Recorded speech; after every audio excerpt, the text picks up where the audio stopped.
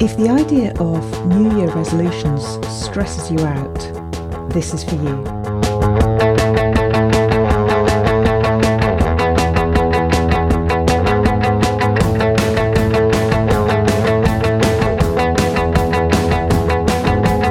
You're listening to The Academic Imperfectionist. I'm Dr. Rebecca Roach. I'm a coach and a philosopher at the University of London, and week by week I'll be drawing on philosophical analysis and coaching insights to help you dump perfectionism and flourish on your own terms. Should New Year resolutions be part of your life? I'm guessing that you have views about New Year resolutions. You might have made some. You might have at least thought about making some. You might feel scornful about them and be, for any of a variety of reasons, opposed to the idea. I'm going to talk about New Year resolutions in this episode. Specifically, is it a good idea to make them? And if so, how do you settle on some good ones? There are broadly two issues I'm going to talk about here. The first has to do with the resolutions themselves, that is, your decision about which, if any, changes you decide you'd like to make. The second has to do with the New Year bit, with the significance of latching on to the New Year as a time to make important changes. I'm going to talk about these issues in reverse order. So there's a long tradition of making New Year resolutions. Lots of us do it, but there's also a lot of cynicism about it. You know the sort of thing, the idea of people joining a gym or starting a healthy diet in January, but then never going within 100 metres of a treadmill or a stick of celery by March. This cynicism, too, goes way back. Writing on the 1st of January 1863, Mark Twain remarked, "Now is the accepted time to make your regular annual good resolutions. Next week, you can begin paving hell with them as usual." Beside the observation that, for lots of people, New Year resolutions are forgotten by mid-January, there are some good reasons for cynicism about them. One is the thought that if you're willing to wait until the new year before you implement some positive change, then making that change can't really be very important to you. If it was important, you'd have done it already. Waiting for the new year is a way of stalling for time so that you can postpone making a change that secretly you'd rather not make. Another reason to be cynical about New Year resolutions is the thought that if you're serious about self-improvement, you'd be thinking about it throughout the year, not just at the beginning of January. Embracing the idea of New Year resolutions amounts to accepting that reflecting on your life and making positive changes is something that you do at the start of the year, before you lapse into bad habits and pursue them unreflectively until the next new year rolls around. And yet another reason for this cynicism is, especially keeping in mind the things I've just mentioned, making a big fanfare about your good intentions by tying them to the new year is a good way to set yourself up for failure. If you're going to make improvements, isn't it better just to get on with them quietly when the time is right, whether or not it coincides with the new year? This sort of cynicism is understandable to an extent. Even so, there are some good reasons to use the new year to inspire positive changes in your life. One has to do with what psychologists have called the fresh start effect. In a 2014 paper, Hengchen Dai, Catherine Milkman and Jason Rees showed that people are more motivated to set goals and work towards them following what they call salient temporal landmarks, like the new year, or a birthday, or the start of a new term. It turns out that we compartmentalise our lives into different mental accounting periods that begin with these landmark moments. That makes it natural for us to consign bad habits that we'd like to change to the old me and move forward into a new phase where we do things differently. So, using the new year as a hook on which to hang your good intentions is actually a pretty good strategy, given our psychology. At the same time, though, let's not be all or nothing about this. The new year isn't your only opportunity to benefit from the fresh start effect. The start of the month, the start of a week, the first day of spring, these are all, to varying extents, salient temporal landmarks that you can use to kick off your good intentions. So, if this new year isn't a good time for you, you don't need to wait until the next one to make positive changes in your life. What's more, though, you can make positive changes without tying them to a temporal landmark. The fresh start effect is one tool that you can use to help motivate you, but it's not the only one. Sometimes we're successful at making important positive changes on an otherwise unremarkable day. And sometimes, looking back, we might not even remember when we made a particular change, or whether there was any particular moment when it happened. This is how it's been for me a few times. I stopped drinking alcohol sometime in February or March last year, and I stopped eating meat sometime between the ages of 14 and 15, but I can't recall the exact date for either of them. Don't be surprised if this is how it is for you too. Sometimes our behaviour changes before we form an explicit intention to make a change. In the examples I mentioned, by the time I made the decisions not to drink alcohol anymore and not to eat meat anymore, I'd already moved away from doing those things anyway. Coordinate your goal setting with temporal landmarks if you think it might work for you, but don't let it constrain you. So, anyway, psychologically, the new year can be a good time to make changes, although not the only good time. It's worth mentioning a few other reasons why we can be overly cynical about New Year resolutions. Let's take that observation that notoriously lots of people who make New Year resolutions run out of steam pretty quickly and abandon their resolutions. Seems like a pretty good reason to give New Year resolutions a wide berth, right? Well, not necessarily.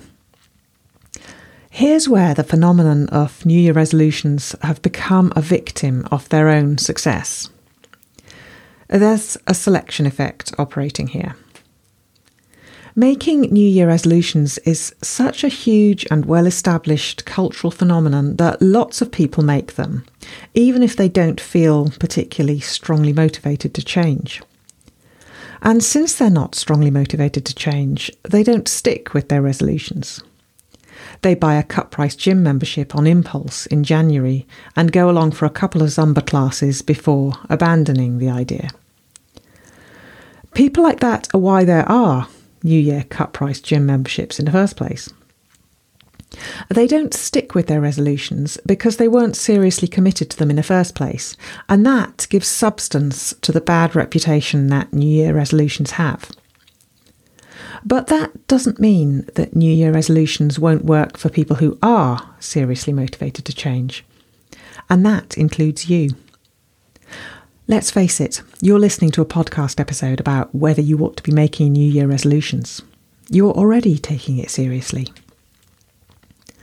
Now, what about that final worry I mentioned?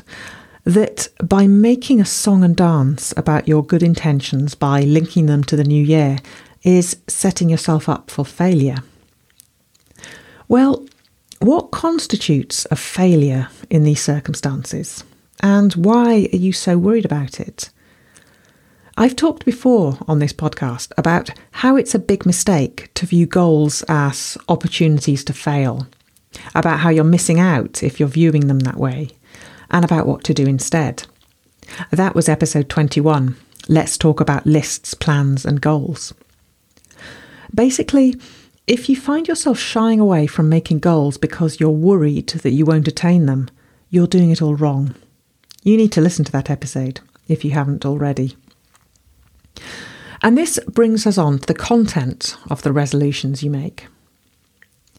You need to pick your goals carefully because they should be important and meaningful, right?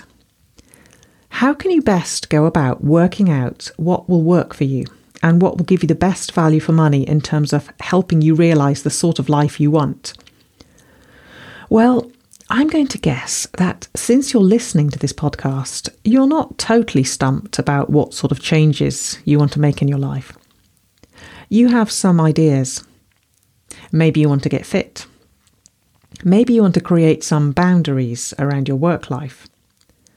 Whatever they might be, the goal that you have in mind is not the whole story. There's a reason why that goal is important to you. And getting clear about that reason, about the goal behind the goal, is helpful in deciding upon a resolution. A useful and simple tool you can use for this is a 5 whys analysis, a technique originally used by the Toyota Corporation as a way of identifying the root causes of problems in the manufacturing process. To use it to help identify why your goals are important to you, take your candidate goal, for example, get fit, and simply ask, why? Why is this goal important? Once you have your answer, ask why again, and so on, until you've done it 5 times. 5 times is a bit arbitrary, of course. It could be more or fewer. But the idea is that with each iteration, you get a little closer to something foundational, some bedrock value or need. Perhaps the answer to the question, why do I want to get fit, is I want to feel better about the way I look. And perhaps the answer to why that's important is I want to feel more confident. And then I want to be able to ask for what I need and make sure I get it. And perhaps ultimately, I want to have my own needs and desires acknowledged as important by me and by the people around me. Why is it important to dig down in this way, to uncover the foundational goal that lies behind the resolutions that we're considering making? Well, because it could turn out that the resolutions you're considering making are not the most effective way to attain your foundational goal. To return to our example, although we found that the surface level goal of losing weight was underpinned by the more foundational goal of getting better at asserting our needs, working towards the goal of losing weight is probably not a particularly effective way of achieving the goal of getting better at asserting your needs. That point might be familiar to you if you've ever tried to lose weight for reasons to do with confidence. You might start out thinking that if only you could lose a few kilos, you'd be bursting with confidence. And then you lose a few kilos, but find that it's not the magic bullet you'd hoped it would be. By getting clear about why you're trying to do what you're trying to do, you can go straight to the important bit. Maybe losing weight isn't the best route to getting better at asserting your needs, but practicing asking for what you need, even when it's uncomfortable, may well be a promising route. And it's when you're only going to discover if you've dug down to find the foundation. Give the 5 whys a go with your resolutions. If it's helpful to have a template and a brief recap of how to do it, you can find one on the resources page of the Academic Imperfectionist website. There's a link in the episode notes. Now, while you're reflecting on what goals to set for yourself, there's another way that you can turn the fresh start effect to your advantage. Remember, a fresh start happens when you come to the end of one mental accounting period. That happens in spades at New Year. Culturally, not only is it a time for making plans for the year ahead, it's also a time for taking stock of the past year. How do you feel about the last year? What went well for you? What would you like to do more of? What inspired you? Where did you hold yourself back? What life would you be living if you weren't so afraid? Those reflections you've been having on the past year have already got you thinking about the values and aspirations that underlie the choices you make. You've already been lifting the lid on your motivations. You're in exactly the right place to make insights about where to go next. Have a good 2022, Imperfectionists. I'm Dr. Rebecca Roach, and you've been listening to The Academic Imperfectionist. If you enjoyed the episode, please subscribe on whatever podcast app you like to use. I want to help as many people as I can with these episodes, and I'd really appreciate it if you'd share the podcast with any friends who you think might find it useful, and if you'd consider leaving a review on your podcast app. If you'd like to support the podcast financially, you can do that at patreon.com/academic-imperfectionist. For more information about me, the podcast and my coaching, please visit the website academicimperfectionist.com. You'll find links there to The Academic Imperfectionist on Twitter and Facebook too.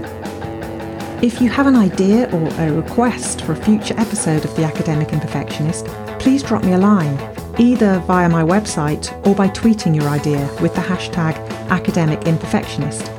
Thank you for listening, and see you next time.